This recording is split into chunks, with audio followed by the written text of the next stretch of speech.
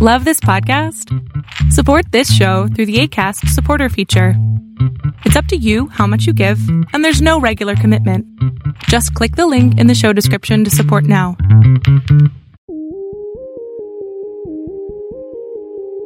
Hello and welcome to another episode of the Aranax podcast. My name is Craig Eason. I'm your host and also owner and editor of the Fathom World website. And with me today is Bo Sarah Simonson. Bo, thank you for letting me come into the Maersk Mc-Kinney Møller Centre for Zero Carbon Shipping. Well done. Thank you. It's a long name, but the full name I think is a very important part of what you are. I'm here in Copenhagen, but right in the centre of Copenhagen, Denmark, and I think for the start I want you to explain to me what the centre is and kind of its origins, if you like, because maybe some people haven't heard of how the centre came to be, and we'll talk a little bit about what its objectives are as well. Okay, all right. Thank you, Craig, and thanks for inviting me.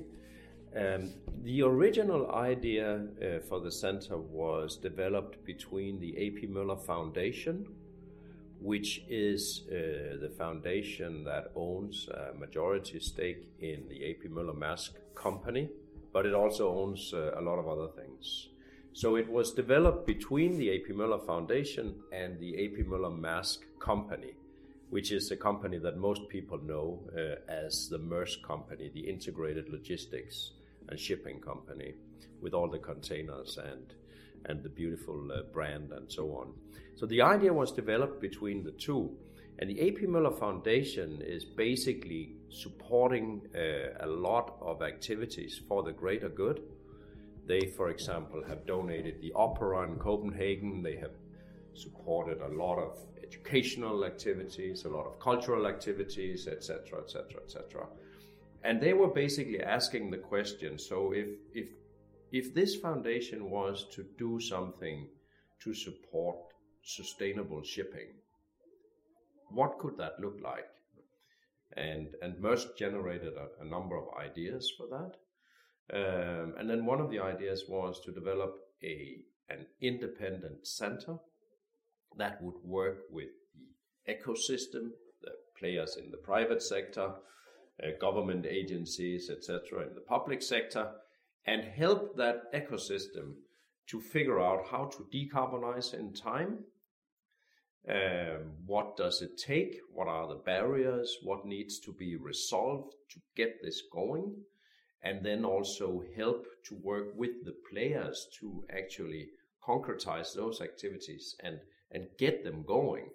And so these would be activities from innovation activities to develop new technologies. It would be demonstration activities to show that it is possible to run these new solutions. And it would be also on the standards and on the regulatory side to really work with the right organizations to develop the standards that will define how this sustainable shipping is going to work. And of course also with government agencies and member states of IMO and EU to really work on developing the future regulations that will drive shipping. So the basic idea was really to put a new player into the ecosystem that would be completely independent from any country or any commercial organization or any NGO, and just have one objective in mind, and that is accelerate the transition towards zero carbon shipping with whatever are the most effective means to accelerate that. But you've inherited the name of the foundation, the Maersk Mc-Kinney Møller name. Yes. You say you're independent, but you've still got the name. How are you going to demonstrate that independence while still bearing that name? Are you saying that the name is a benefit to you? But I'm guessing you're going to have to, in the market particularly, you're going to have to overcome some of those questions about that independence bearing such a well-known name. That's very true. I mean, the name is a tremendous strength to us.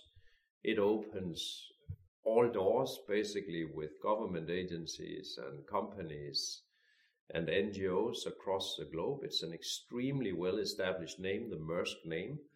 And as a starting point, few people understand that there's any difference between us and the Maersk company, to be honest. So we have to be very consistent, we have to be very concrete, we have to be very clear in the way we explain that we are not the shipping and logistics company. We are an independent player.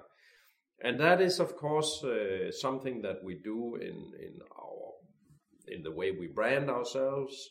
It is in all the communication going out of the center, whether it's PowerPoint presentations or it's articles in newspapers and media.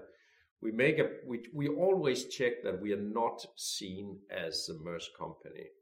And then eventually it'll also be increasingly clear from what we are doing that we are not the company. The A.P. Møller - Maersk company is running a large container shipping company, for example, and we are working with the entire shipping industry. So we're working with all types of ships, for example. So our analysis, our stories are about all types of ships. Our perspective on fuel is basically on all available fuel types, whereas Maersk need to make their selection and figure out what do they want to and they go with. at the moment showing that they're demonstrating at the moment they're going towards methanol. They are focused a lot on methanol at the moment for a set of very good reasons, and we have a wider perspective on the fuel pathways. So when you go into the detail of this, you will see that there are some distinct differences in what we're working with and how we're working, of course, and also in our positions. And you've got a number of partners that are coming into the centre as well, offering not necessarily funding for the centre, but kind of funding in kind. They have staff that sit here in the centre. I've walked around the centre now and seen you've got staff from different organisations sat here working on projects, on strategies with permanently employed members of the Zero Carbon Centre here in Copenhagen. How is that helping you with your positioning as you move forward? How do you bring in those elements from the partners? Because some of the partners have got their own commercial objectives. In the same way that you say that ship owners like Maersk have got their own direction they're going for, companies that are partners, associations that are coming and helping you with some of the project, they'll have their own agendas, they'll have their own focal points. How do you bring all of that in but still balance it so that you've got that independence, you're not under influence? Because you're working towards the regulatory side of things here. So I think it's quite important that you demonstrate that you're able to do that with a strong level of independence. Exactly. No, independence is absolutely key to us. And at the same time, it is also very important for us that we understand the real, you can say, the real business. If I step back a little bit, the main objective for us is basically to demonstrate that it is possible to decarbonize shipping in the first place, to create confidence that it is possible to decarbonize shipping in time, and to do that in a credible way. And in order to do that in a credible way, we need to work with the companies and the countries that can help demonstrate in a very concrete manner how can that be done. So that is not to say we're not sort of giving any kind of exclusivity, but we're trying to lay out a number of pathways where we're saying that shipping can decarbonize with these different opportunities. We can go with methanol, we can go with ammonia, we can go with methane, we can go with bio oils, etc. And each of these pathways can play a role in the decarbonization. And then our Our point here is that in order for those pathways to really contribute to solving the problem, we have to be clear on a number of things.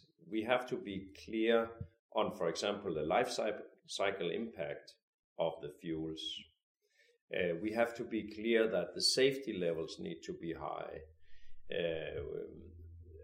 So what we're trying to do is really to bring forward those pathways and say they are possible, but to also say in order for them to really help solve the problem, we are pointing to the different, you can say, development gaps, the different development needs that need to be established in order for them to really be a solution. So if you take some examples here, for example, LNG and methane is a pathway. But for this to be truly good for the climate, we need to make sure that we manage the potential methane slip challenge. Okay, so then we work with partners across the value chain to understand how much biomethane could be produced. How could you transport that around? How could you manage the methane upstream from the ship in order to manage the methane slip? And when you burn the ship on board the fuel, how do you make sure that you don't get methane slip, or how do you manage that part? And likewise with the other pathways, they all have sort of their limitations and their development gaps, and we're trying to work to understand that. And then the point here also from being independent is that we publish that with all the data and the methods we are using, so people can see how did we develop our views on methane or ammonia or methanol or whatever. How did we develop those views? What is the data we are basing this on? And if somebody has better data or a different set of assumptions, we are completely open to discuss and learn from the world around us. So it's how do we stay independent? I think it's very much about being transparent about what we are doing and how we are developing our positions. Be transparent, be open for input, be always willing to discuss and change views if there's new data, etc. So that's the only way we can maintain that credibility. Does that level of transparency, or the promise of transparency, potentially offer an additional challenge to you? Because this isn't an industry that is noted for its willingness to be transparent. So you saying you're transparent, but you're going to your partners, you're going to other companies, ship owners, for example, and trying to find out how their transparency is. Are you going to find it difficult to get the data that you want if you're going to be 100% transparent about what that data is? That is a big part of being a professional collaboration platform, as is in our vision, is to be extremely professional about the data. And so during this first year of operation, I think we have matured that very well, so that when we published our first industry transition strategy last year and the supporting documentation for that, we could actually publish data from our partners that were aggregated and anonymized according to competition law, etc., and bring that forward, so you can find that data in the reports from last year, and our partners all agreed to sharing that data. So I think this was a tremendous and very concrete example about collaboration. So here we had energy companies bringing data about projections of future cost of renewable energy, for example. We had technology providers talking about the cost of electrolysis and engine technologies. We had ship owners bringing data about technical operational profiles, etc. And then we put everything into a techno-economic simulation tool. We published the method that we're using. We published all the anonymized data that we're using. And then we get the results out, and we can talk about how fast can we decarbonize the shipping sector? What is it going to cost? What are the implications in terms of the need for renewable energy, and so on and so forth. So I think this way of working is really quite powerful. Bearing in mind what you were saying about this need for independence and the positioning, and the objectives that you've got within the centre to achieve this decarbonisation within 3 decades.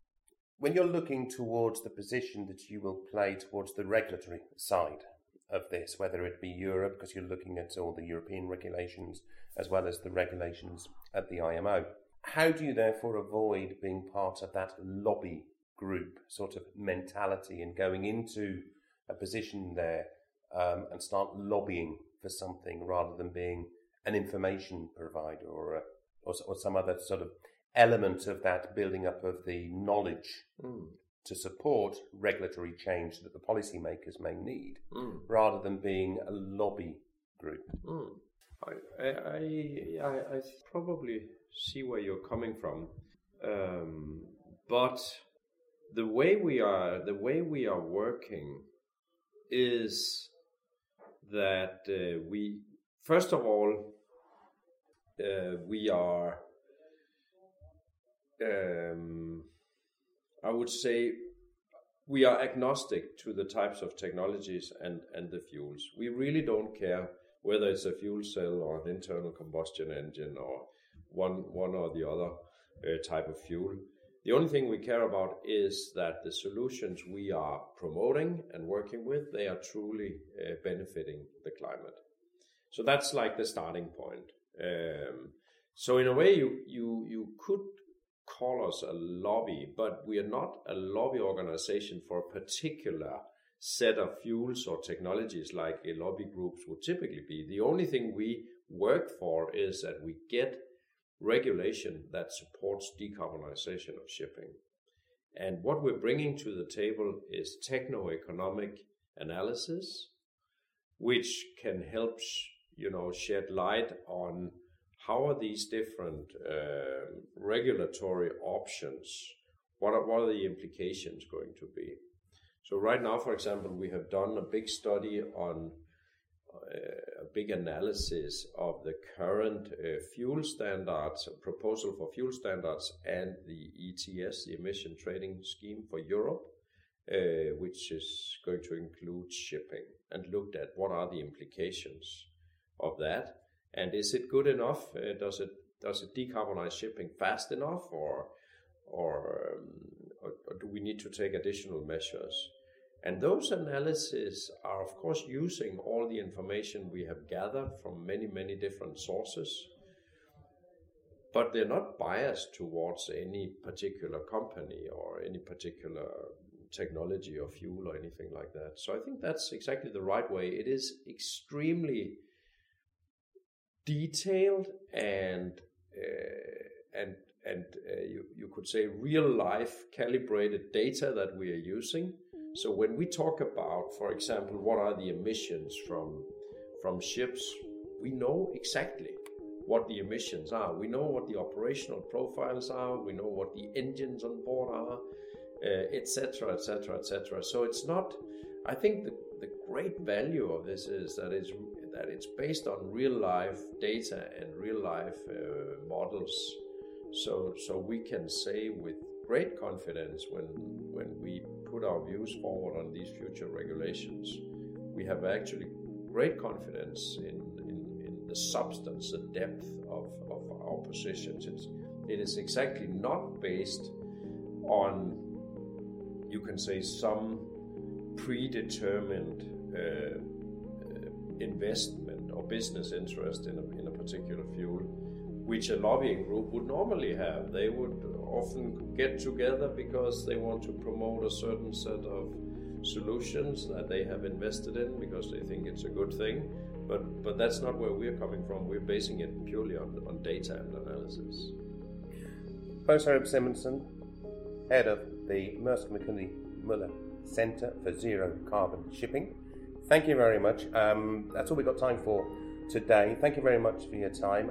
I will be back, so I know you've got a lot of projects that you're revealing a lot of information for soon. So I'm going to be back talking to probably some of your staff about some of the more detailed stuff and things. But for this episode of the Aronex podcast, Thank you very much. And if you're listening to the podcast, you can go to fathom.world to get more details about other podcast episodes and the newsletter that you can also subscribe to.